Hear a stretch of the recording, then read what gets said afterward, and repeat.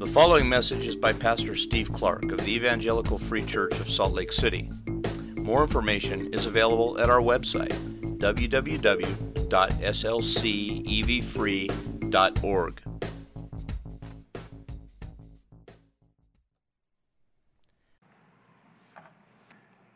Are you a glass half full person or a glass half empty person? We all probably lean one way or the other, at least a little bit, kind of by nature. Some are more inclined to look at the bright side and to think about and speak and act with an optimistic bent, a positive energy. Kind of expects good things to happen. And other people are more like me. Somebody once told me, if you were ever the MC of a large meeting, you'd start by saying, "Welcome, glad you're here, but before we get started, let me tell you the top 3 things that are wrong with this meeting." It was funny because it was true. Half empty, that's me. Of course, I could spin this caricature another way. Make another impression. Are you one of those pie in the sky, head in the clouds, out of touch with reality, glass half full people? Or are you a realist who knows history and reads the news and is close to hurting people and has experienced life as a clay pot here in this fallen world full of affliction? Half empty is optimism. I could present it that way too, right? I mean, I could spin it either way. So which is right? Half empty, half full. Realistic, optimistic. Which is it? What do you think? I think if you look around, our present American culture certainly values the optimistic, positive energy. We want to put a smiley face on everything. That's kind of how we want to present. But which is actually more fitting for a Christian? Our passage this morning, and I would argue the whole Bible, gives us a carefully nuanced perspective on this tension between half empty, half full, this positive, negative, realistic. That tension right there, it gives us a carefully nuanced perspective on that. In this moment, in this life, both are right. But one is more right than the other for a Christian. We Christians, we who are the church, we are at the same time a glass that is half full and half empty. But we are being moved towards the faucet, not the drain. We feel like some unseen hand is moving us towards the sink, and we don't know. Is it like this, or is it? We're being moved towards the faucet. And so both are right, but one is more right for us as Christians. This is good news, a great news, a perspective for us that we alone can enjoy. We have good reason to live in abiding comfort and joy now and forever, because God has promised and is fulfilling the promise, even as we speak. He's fulfilling the promise to deliver the church as a pure and spotless bride to his Son, the great bridegroom. And God always keeps his word to himself. That's happening. And God wants to remind us of that and to encourage us with it and give us then good reason for great joy. And that's what we're going to consider this morning, 2 Corinthians chapter 7.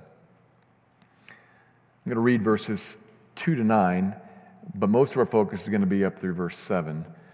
But before I do that, a little bit of important background. This passage before us here is a major hinge in the whole book of 2 Corinthians. A hinge, a pivot point. Over the last 4.5 chapters, we've been on a long and an important tangent, focusing more or less on gospel ministry. what it is and what it faces and how it is, this new covenant ministry that we've been entrusted with. And that tangent, it ends here this morning in this passage. And we are going to pick up with Paul where he left off when he started the tangent, back in the middle of chapter 2. He was explaining and defending his travel plans, and in particular, a pretty stern letter that he wrote to Corinth instead of traveling to see them. He had to write a letter that confronted the whole church on its sin and how it had been far too lenient and far too accommodating towards a particular sinful man in the congregation who had attacked Paul, and therefore Paul's message and God. The church had just kind of like allowed that. And so then now the church's sin became the main problem, and Paul had to write a pretty stern letter to them, confronting all of them and calling them for their good to repentance, to cinch them back up to himself and to cinch them back up to God. And he sent that hard letter through his friend, in the hands of his friend Titus from Ephesus. Titus goes off with the letter to Corinth, and then Paul left Ephesus and went on to a place called Troas, and then eventually to Macedonia, constantly expecting, waiting for Titus to come back with news about what had happened when he took the letter there. How'd they receive it? That's what we're going to pick up this morning. Closing out this long section about gospel ministry and resuming with this discussion about Paul and this letter. So it's kind of a hinge. It's a little bit of both. But we're going to talk in this passage, through this passage, about what's kind of driving Paul and driving our hope, our reason for joy. So that's where we're going this morning. Let me read the passage and then draw two observations from it. This is 2 Corinthians chapter 7, beginning in verse 2.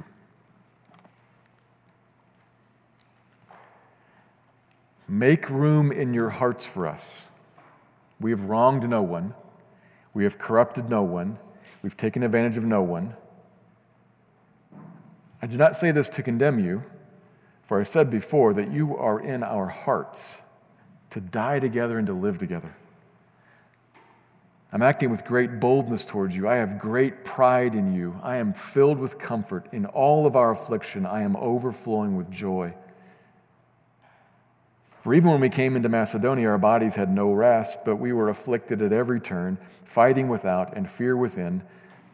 But God, who comforts the downcast, comforted us by the coming of Titus, and not only by his coming, but also by the comfort with which he was comforted by you, as he told us of your longing, your mourning, your zeal for me, so that I rejoiced still more.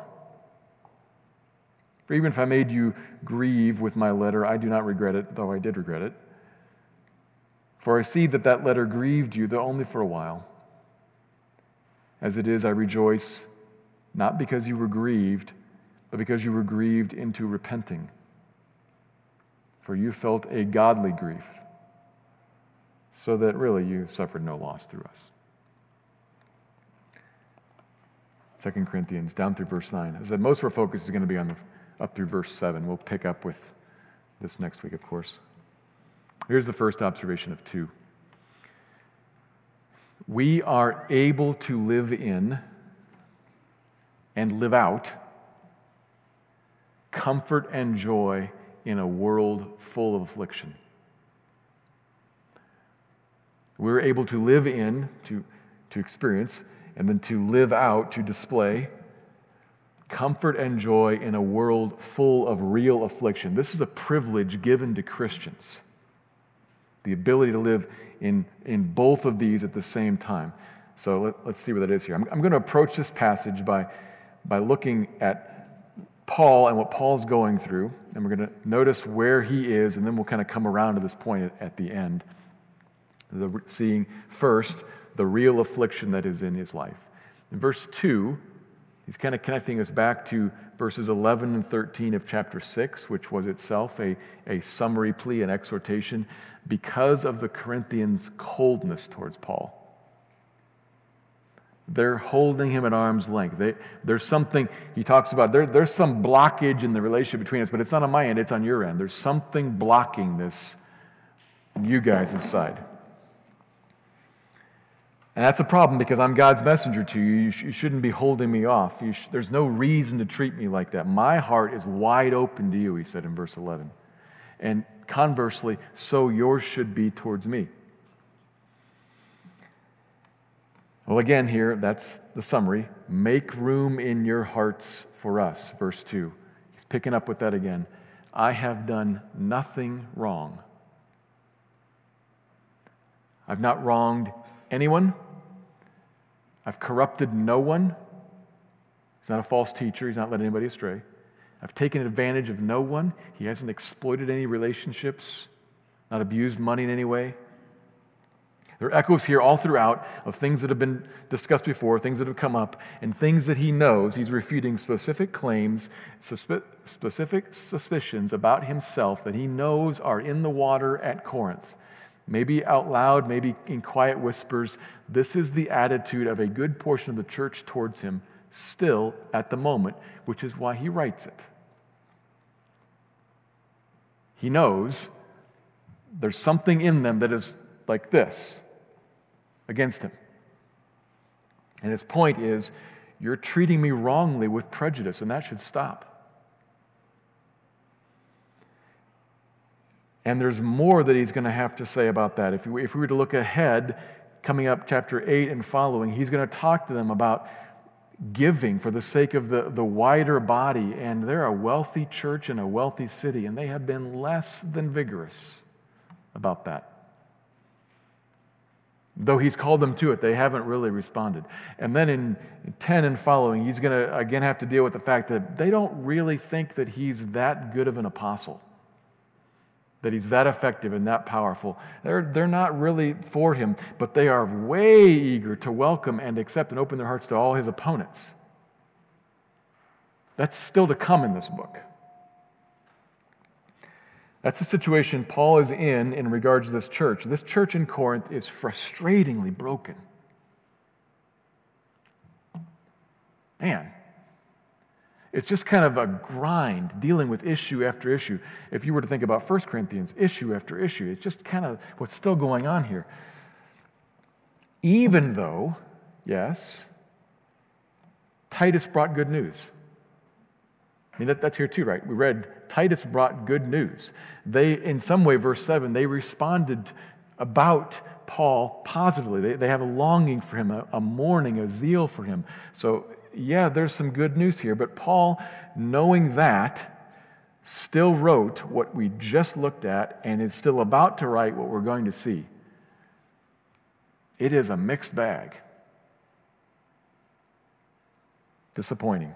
His standing there is tenuous with them and difficult. Well, what about apart from the church in Corinth? How's that going for Paul? Well, worse, actually.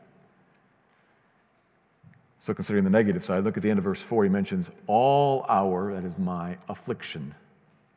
Such as, specifically, when I came to Macedonia, even there I had no rest. Affliction at every turn, in every way. Fighting without and fear within. Externally, there's conflict. He doesn't say exactly what. Perhaps there's church conflict there in the places that he visits. Most likely, there's also some sort of public opposition, some persecution. As we've seen, wherever Paul goes, something happens that's complicated and hard. He faced a lot of opposition in Ephesus. And on and on and on. It probably has some sort of conflict from the people out there, and he certainly has in his heart fear. Difficulty with what's going on out there, and most likely this lingering question, Titus has not come back from Corinth yet. That can't be good news. Titus has not come back from Corinth yet. That must be bad news. I wish I hadn't written that letter. Bummer. I probably ruined that. That's a fear weighing on him on the inside. He's got inner turmoil and all this outer conflict. Taken all together, Paul's life is a glass half empty. Full of trouble, affliction at every turn as he travels and ministers everywhere. He is a clay pot facing calamities and hardships and beatings and shipwrecks like we just saw in chapter 6. And he's still facing that. He's right in the middle of it as he writes. And that's what we need to see this morning. He's right in the middle of it as he writes. How would you naturally feel right in the middle of that? How would anyone naturally feel in such a situation? Slandered by your friends, attacked by your enemies, physically threatened, and emotionally stretched. How would you feel? What would your face show? Paul is overflowing with joy.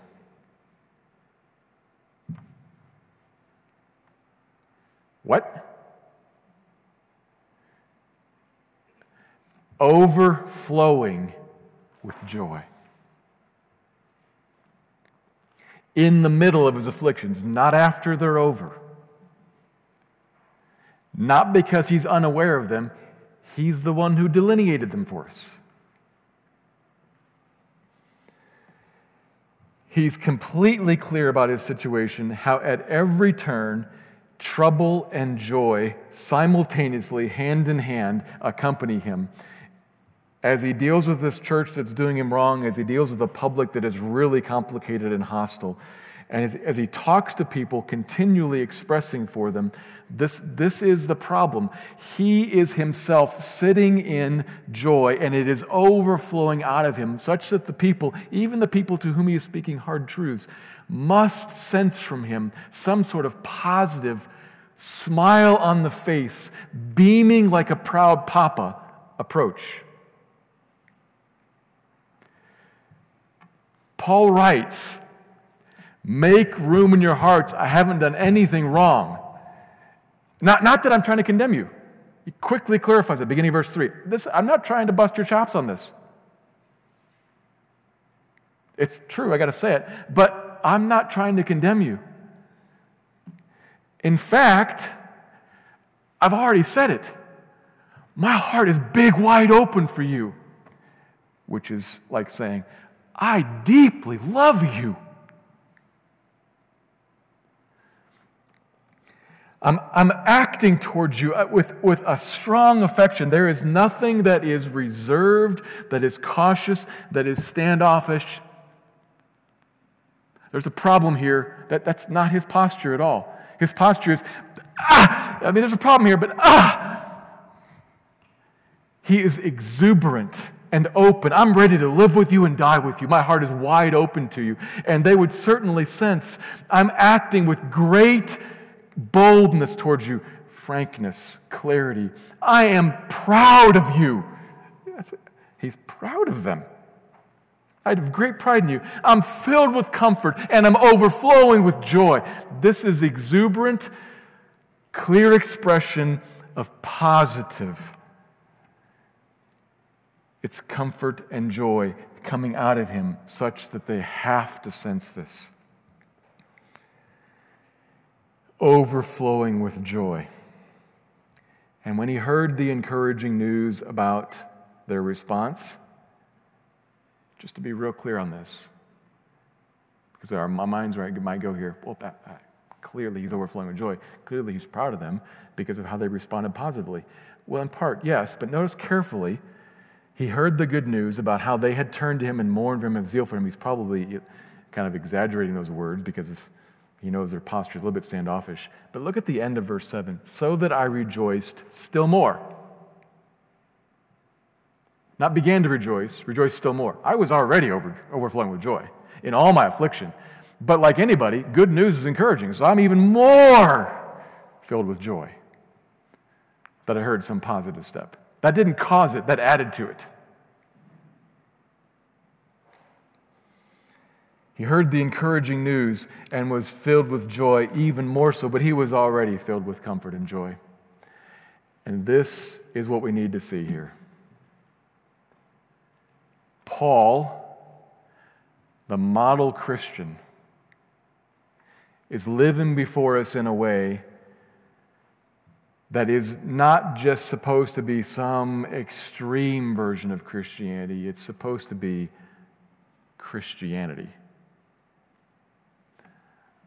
This is what we're after, and this is what we, as privilege, are offered. To live, sorrowing, but ever rejoicing, both at the same time. This is the Christian life. Here in Paul, this is what we're seeing. He is a follower of Christ, and we are to follow him as he follows Christ. And so the invitation, the offer to us, the thing for us to consider this morning is, we're going to talk about how that can be in a moment, but that can be. It's the first point. This is the Christian life. Both are right, but one's more right. Sorrowing, but ever rejoicing, overflowing in joy. How? We'll come to that. But do you want that?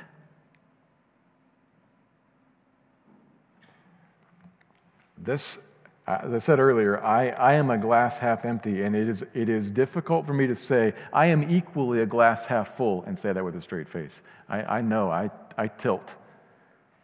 And so do you, one way or the other. Can you put your weight on both feet and maybe then tilt your head? I don't know how to express it exactly, but they're both right. We have to read the news and be realists. And we cannot smile and cheer in the midst of the house of mourning. We've got to be able to sit in both those places at the same time. But one's more right. There should be a tilt in us because, we'll talk about why, but because, you can probably guess some of the why. Do you want this? This is what's modeled for us and what's offered to us, and I think something that just kind of resonates in us. I want to be a person who can face the realities of life and does not need them all to go away before I overflow in joy. Don't you want to be that person? I sure do. That's the Christian life, and it's what we're offered and called to, either to be a witness to others, not just for ourselves, but either to be a witness to others or to be an encouragement to them, to be a witness to others. Perhaps, if you think about this, that's the only environment in which anybody would think to ask you for the reason for the hope that's within you. If you're healthy, wealthy, and wise, everybody knows the reason for the hope that's in you. You're healthy, wealthy, and wise. No questions needed. I'd be happy and joyful and at comfort too if I was healthy, wealthy, and wise like you are. It's only a question that is puzzling, that is asked maybe out loud or wondered and observed closely. Why is this person, in all of his affliction, in all of her trouble, slandered by friends, attacked by the public, overflowing in joy and full of comfort? What? Why is that? That's the context in which God may place you and then calls you to live. I want you to live in both. I want you to be realistic about the trouble and overflow with joy. That's the ground for witness. And it's also the ground for encouragement because, particularly in the church, it could well be that some other brother, some other sister, some other family is saying, like, I'm seeing the affliction and I'm hard-pressed. And then we, alongside of them, can be the encouragement. Yeah, I'm seeing that too, but I'm also seeing something else. And we overflow with joy onto them as an encouragement.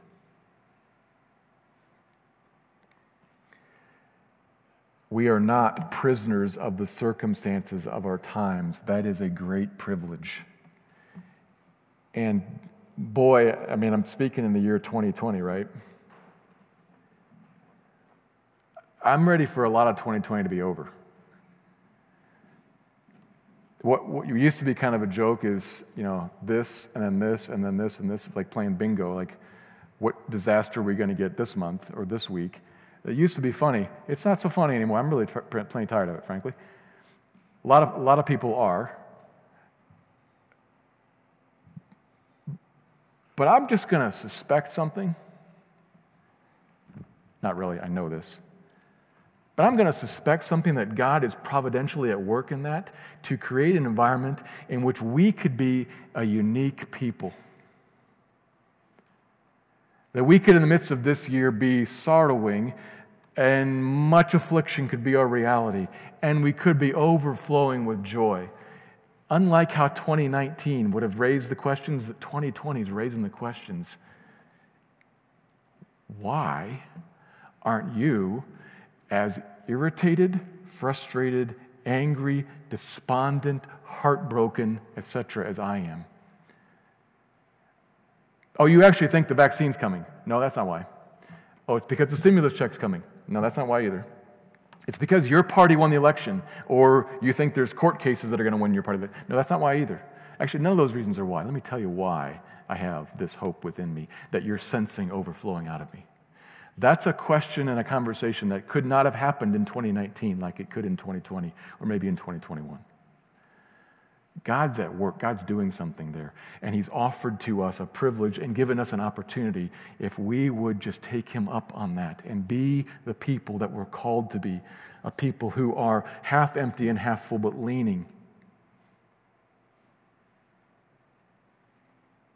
Sorrowing, but ever rejoicing and overflowing in it, comfort and joy, not just at Christmas and not just when the problems go away, but when the problems come. So do you want that? For yourself, for witness to others around you, and for encouragement of other brothers and sisters who are struggling with it. Do you want that? Do you want to be that kind of person? The second observation explains some of the how, the good reason for it. So here's the second observation. We are able to live such lives of comfort and joy. We're able to do that because of who our God is and what he's doing. Because of who our God is and what he's doing. Up through verse 5, through verse 5, Paul has just been relating to us this collection of circumstances and how he's responded amidst them. And if we were to just read just that far, we might be tempted to think, well, yeah, Paul's bold and proud and comforted and overjoyed because he's a glass half full sort of person by nature. He's an optimist. Sure, okay. But in fact, there is another reason that he gives us explicitly. Verse 6. All the trouble, Macedonia, everywhere I go, at every turn, but God. The Bible has that phrase sometimes, but God, and it's usually a good one. Technically, in the original here, it doesn't actually put it like that. Here it translated woodenly, stiffly, bad English. But the one who comforts the downcast comforted us, God. You wouldn't write an English sentence like that, but it does put a different spin on it. It makes something like a little more dominant. It almost like gives God a name here. The one who comforts the downcast. It almost is like, oh, that's who he is. He is the one who comforts the downcast. That's how he wants himself to be known. I'm the one who comforts the downcast. So in our minds, of course, God could and does describe himself in many ways, but in this context, we're talking about how is it that Paul is afflicted and overjoyed? It's because the one who comforts the downcast meets him. That's who he is, the one who comforts. And probably should remind us of chapter 1, because Paul actually, if you recall this letter, verse 3, that's where he started talking about God. The Father of mercies and the God of all comfort, who comforts us in all of our affliction. That's pretty similar to here. Paul's mind's gone back to the beginning. So back there, he talks about, he elaborates on comforting, and the word is pretty close to encouraging. It's elaborated on back there, but here he gives us a little bit of a different spin. That's God, a Father who wants his children comforted, encouraged, uplifted. Like if you're a parent, you would say, of course. What parent, what good parent, you see your kid in some way kind of broken, somehow like down or in some way you kind of think, I want to help that if I can. How can I lift that up? That's instinctive for a parent. Where did we get that? From God. That's God's nature, to look at his people and say, of course I'm the one who comforts the downcast. I want to do that. Okay, so how?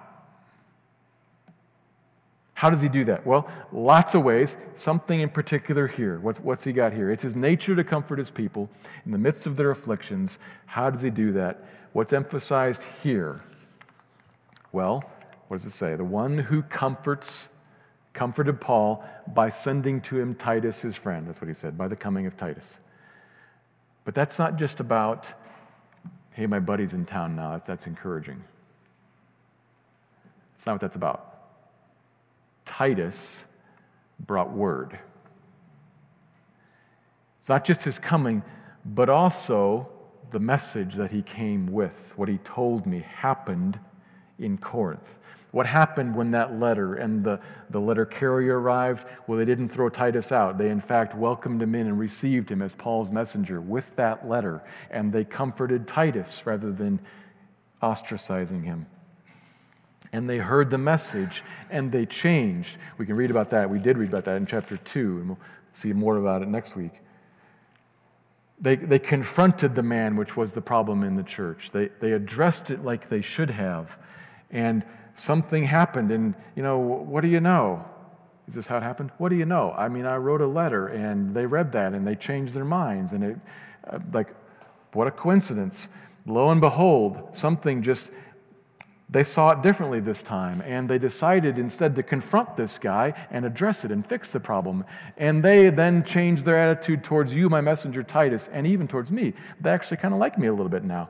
What a nice thing. Well, wonders never cease. Is that it? No. That is what happened, but that's not how it happened.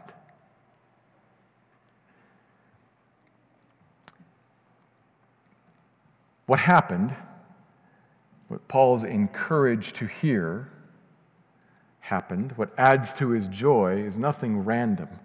What he hears from Titus is of a divine work.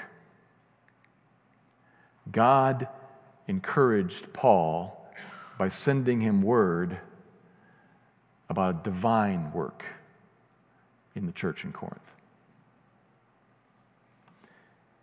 Of his work in his church.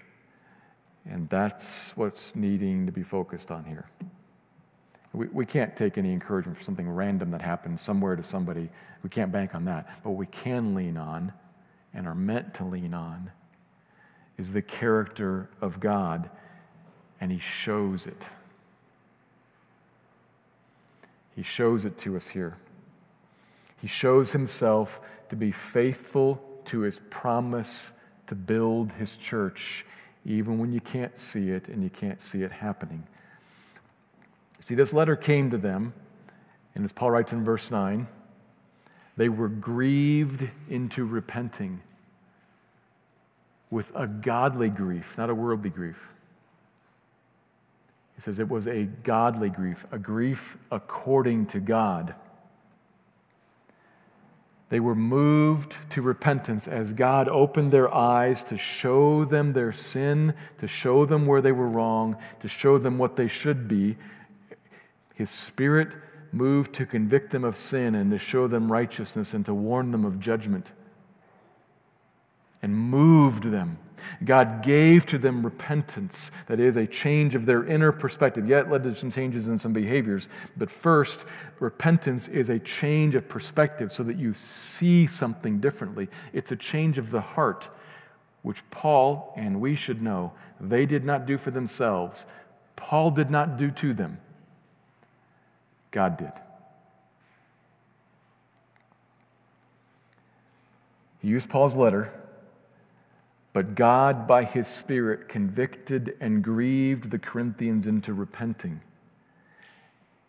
and then showed Paul that,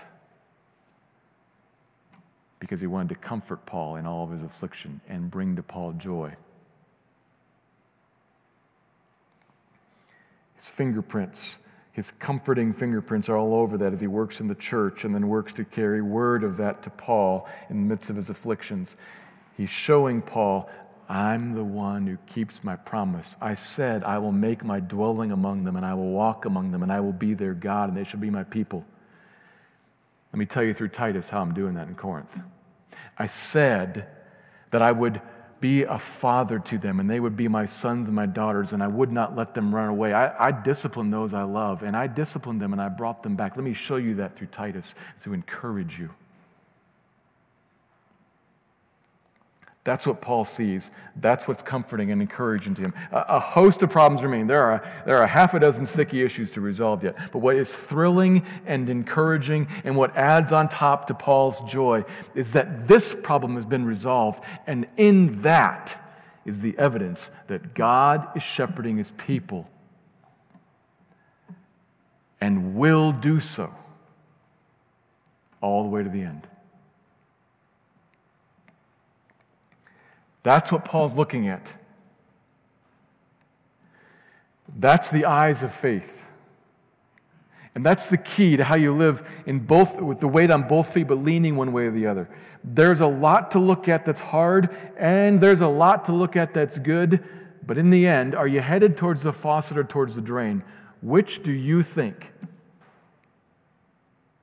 Which is true? God promised to his Son a pure and spotless bride. That's us. Which means, as much as you can look around here and say, oh my goodness, and you could do that for sure. As much as you can look around your own life and say, oh my goodness, and you could do that for sure. You also can and must do this. Oh my goodness, comma, however, oh goodness. You have to say that. Sometimes God will drop a little bit of evidence, he'll pull back the covers a little bit, show you behind the curtain, like he did for Paul about what's going on in Corinth. I have not left them.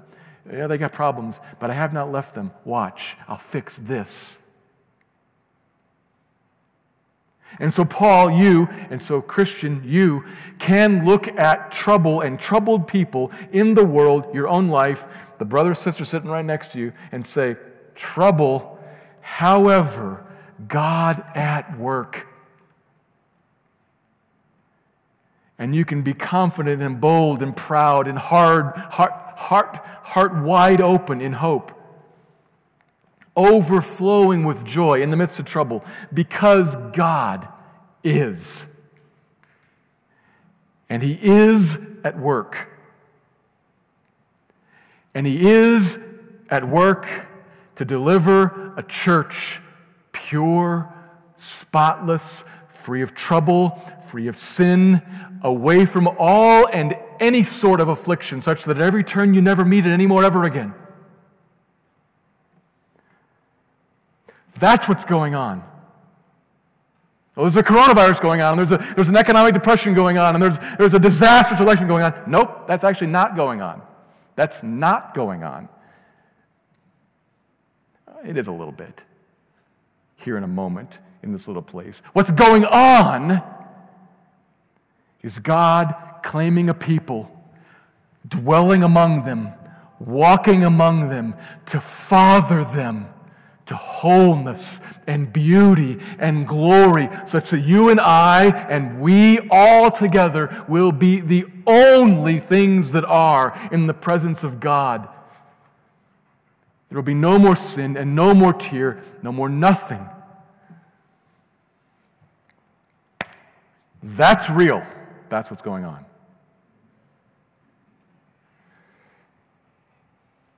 Even while there is much to be sorrowful about.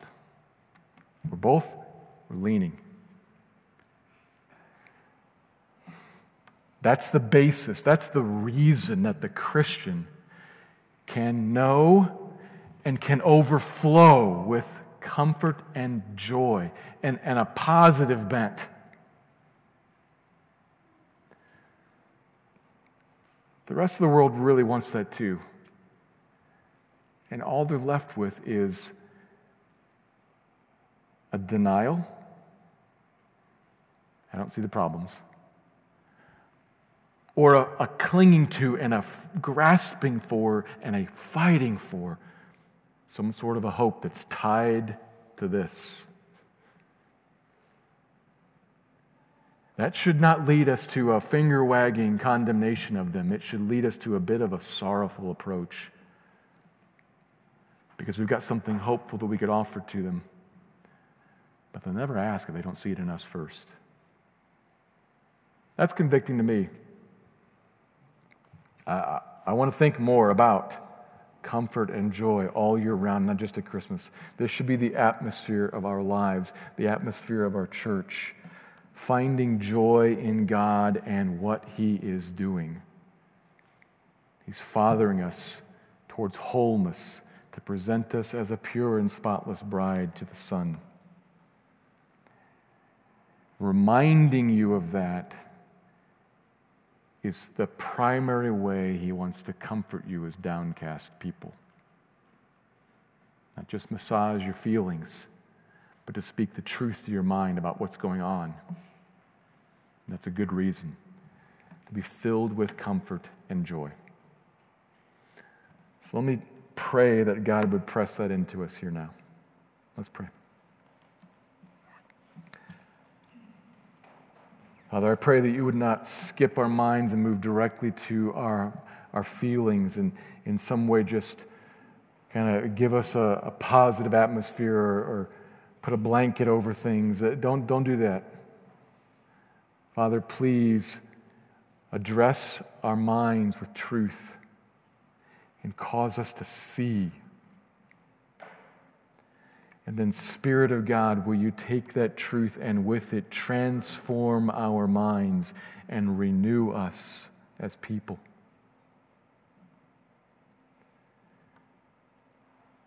And cause us to be like Christ, who for the joy set before Him endured the cross, and cause us to be like Paul, who in the midst of all his afflictions overflowed with joy.